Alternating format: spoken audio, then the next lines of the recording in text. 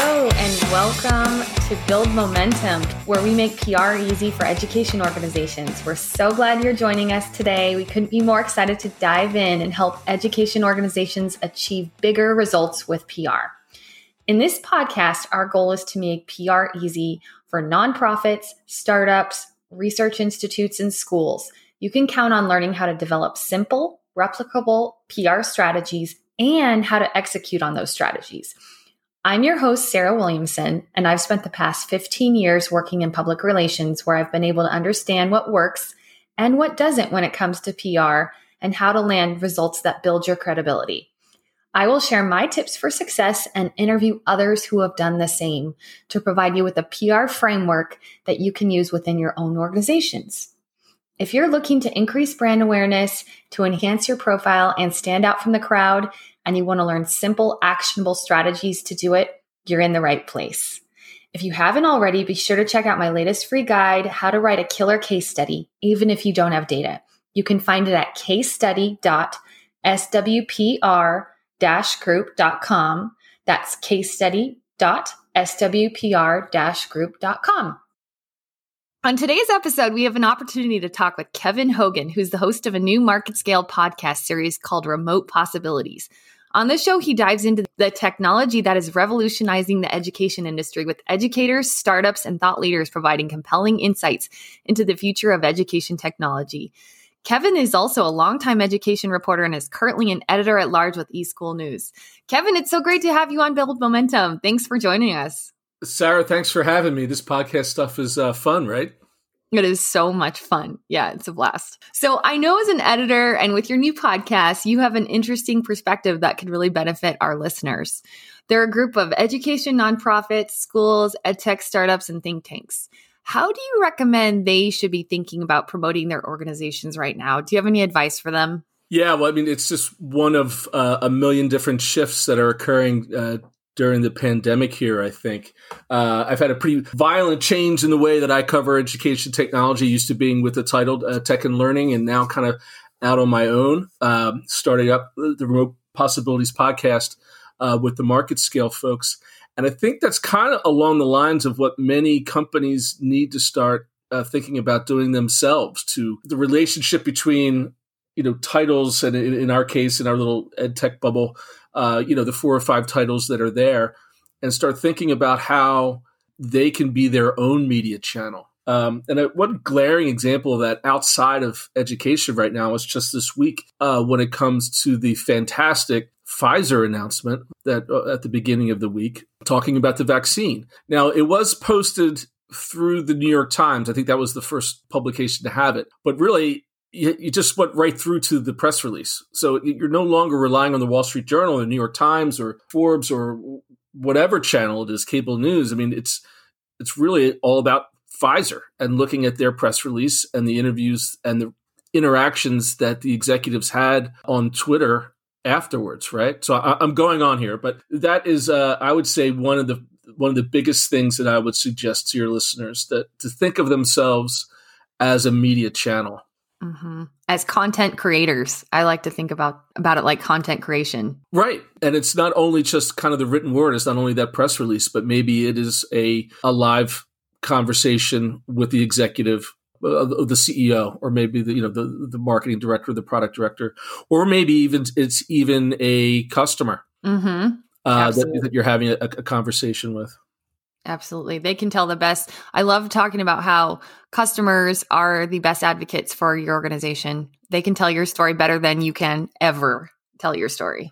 Absolutely. And when you talk about ed tech too, right? I mean, I've kind of watched this evolution of the press release where, version 3.4 has come out and here are the different features and functions that have been improved upon. People don't really care about those particulars anymore, but they want to hear about how a district, one of the beta tester districts, has improved their literacy rates or have reduced the digital divide in their district, or some other sort of holistic solution rather than the particulars of the technology. I had a conversation with an executive earlier in the spring where basically he said that the term ed tech itself is dead and we should just start talking about education.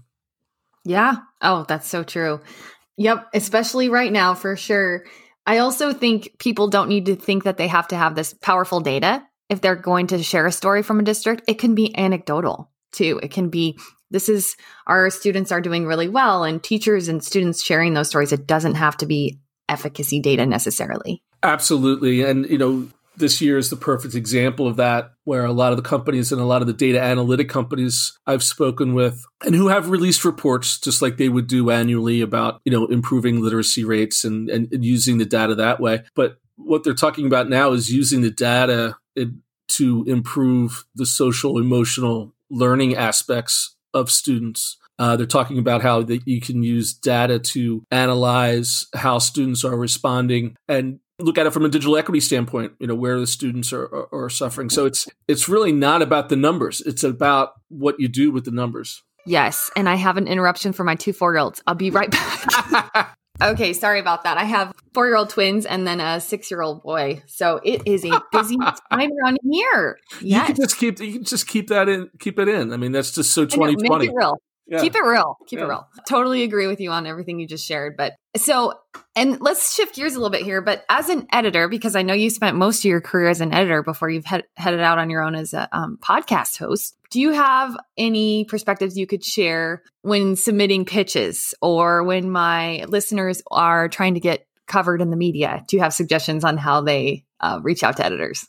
Yeah, I would say it's just, for me personally, it's really important to be specific and to be pitched directly to the way in which I'm doing my reporting now. So, this time last year, I get a press release, hey, Mr. Tech and Learning, this product just came out, or, this district just purchased product from my company, and I would probably cut and paste it and put it up on the website, maybe follow up and give it to a writer and that would be one of 3 examples of a trend in ed tech. And that same press release would have gone to eSchool, it would have gone to THE Journal, or, all the other titles in the space. And then if you went online and you searched around for it, like, boom, there it is. And 8 different spots. Mm-hmm. I'm not looking for that anymore. When I get the email saying, hey, Kevin, and I get 2 different pitches now, right? For my remote possibility side as well as my eSchool news side.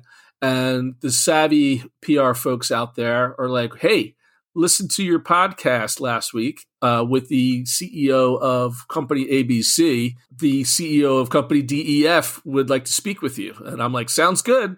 How's November 16th at 2 p.m. That makes my job easier when I'm lining up folks who are important. So instead of just getting the bland press release, just letting me know that they have access to the CEO, that's going to be a slam dunk. And likewise on the eSchool news side, saying, hey, I listened to your interview, because with that, I'm writing a Q&A in a traditional sense, but we're also we're broadcasting it as well. It's a vlog. So you can watch it. And if you tell me, hey, I watched that with District ABC, we have a tech director or superintendent from District DEF who wants to talk to you about, their successes in the space. So just that specificity is huge and will have great effect towards make your job easier, right? Make my life easier, because that's what it's all really about, isn't it? Yeah, absolutely. Treating people like people. I talk about that in every podcast episode, but make other people's lives easier and don't pitch blindly. That's not a good idea. Yep. Okay. And then, so you kind of touched on this, but some key elements of a successful pitch. Are there any other aspects of successful pitches you want to add? I think it's just knowing that the person who's sending it, even if it's a cold pitch, understands what I'm doing and has done due diligence in terms of listening to past broadcasts or reading past articles. When you come in with a knowledge of that and you're already kind of honed in on what I'm looking for, that's a great key. I guess the other thing is to when a company that you represent has done a survey or who has done a data dump or who has looked at their internal numbers and turned it around, I would appreciate that as an exclusive before it becomes a press release. Okay. So I think that idea of exclusivity is still something, the idea of the scoop. Yeah. It's still alive and well, huh? Absolutely. Yeah. Awesome. That's great to know. Perfect. That's a good tip. And I know on your podcast, one of the themes you focus on is what today's ed tech leaders are doing to focus on the positive. I'm curious about what has been many of the answers that people have expressed? Or is there a general theme in those responses that you could share with us? Yeah, well, I mean, everyone that I've spoken with has had an attitude, and I think it comes from people who are leaders, whether it's in the industry or it's within the school districts themselves. And it's a key aspect of being a leader is trying to find opportunity to progress, even when you're in a state of chaos, right? That you're not necessarily. You have to be responsive, of course, but at the same time, you need to take steps to take advantage of the situation. From the industry side, you saw a lot of software companies. Well, number one, you saw a lot of companies reach out and basically become customer service companies. And it was no longer about upselling a district or even selling to a district. It was about or even finding new customers. I mean, a lot of the CEOs I talked to, they shut down their sales, and you didn't call a customer unless they called you first. So I think that's something that, because of the pandemic, hopefully we'll see stay as a new dynamic. A second thing is a sense of empathy towards people that might not have necessarily been there before. That's another element that I hope will kind of stick around. Wouldn't that be nice, right? Right. Yep, I totally agree. And one of the clients I work with, they took that approach where they completely were not proactive. In fact, we saw some digital curriculum providers doing proactive outreach, and they were slaughtered for that. I mean, it was not the time to start promoting yourself in the media or through sales. So it's just completely tone deaf, right? Tone deaf. Mm-hmm. Yep. Yeah. Okay. And then what about you? What are you focusing on right now that keeps your spirits up? Well, I really just kind of feed off of these conversations that I'm having to find that, most importantly, it's the students and the districts who are reaching out and at least just trying to keep a connection with their kids. Maybe there is a COVID loss. Maybe there's a learning loss. There's obviously some distressing news when it comes to 3 million students who have not really even reconnected with their districts. But what try to keep positive on is that there are some innovations that are happening. People are realizing, you hear a lot about Zoom fatigue and complaints about it. At the same time, there are some interesting realizations that when it comes to telemedicine, when it comes to using Zoom to have a guidance counseling chat or a mental wellness check, that this is a lot better than it was before. A couple of districts are saying they've never had better school board meetings than they've had in the past year because the dynamic has changed. Going back to that sense of empathy. But number two is the technology gives a different power dynamic where people don't talk over each other. And maybe things don't get as heated as they might when they were in person. So it's really kind of looking at all of these things, and especially now that hopefully we have a timetable here to where a vaccine can come in and things can get back to whatever that new normal is.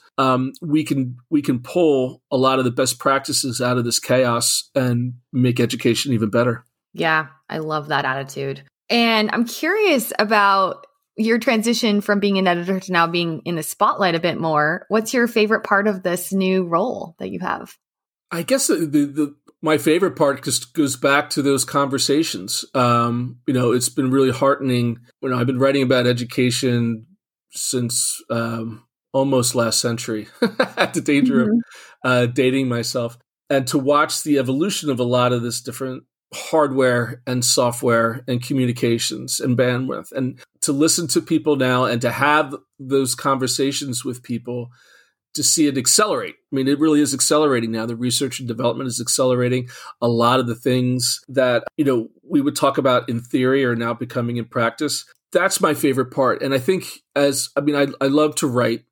I love to read, but this forum, this way of having conversation is something that there's a real value to it too, that I think not only complements writing and the written word, whether it's in print or online, it's a little bit better. So I think that's what it is. I'm able to kind of keep the steady stream of conversation going, which wouldn't have happened if I were writing these interviews up. Do you know what I mean? Oh, I definitely know what you mean. I think it's another element that just adds a lot more color, or just a different color. It's just a different perspective, and I love it. Yeah, I've become addicted. I mean, I really wasn't a podcast person before I started doing them, but now that I listen to them, I think especially working from home too, you can quickly go down a rabbit hole.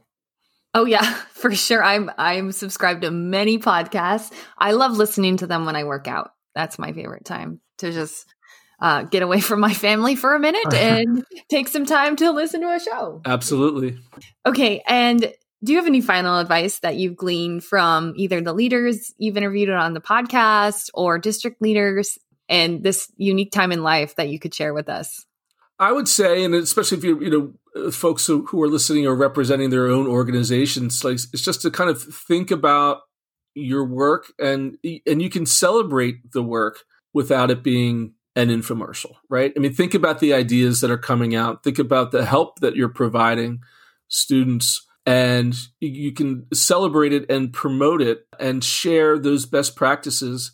That's all we always really try to do at Tech and Learning and other titles in the space is what I'm trying to do now with the podcasts and with eSchool is to share best practices, give other people ideas that can ultimately help the kids. I mean, that's always been the joke cliche, right? Well, it's all about the kids, but it really is.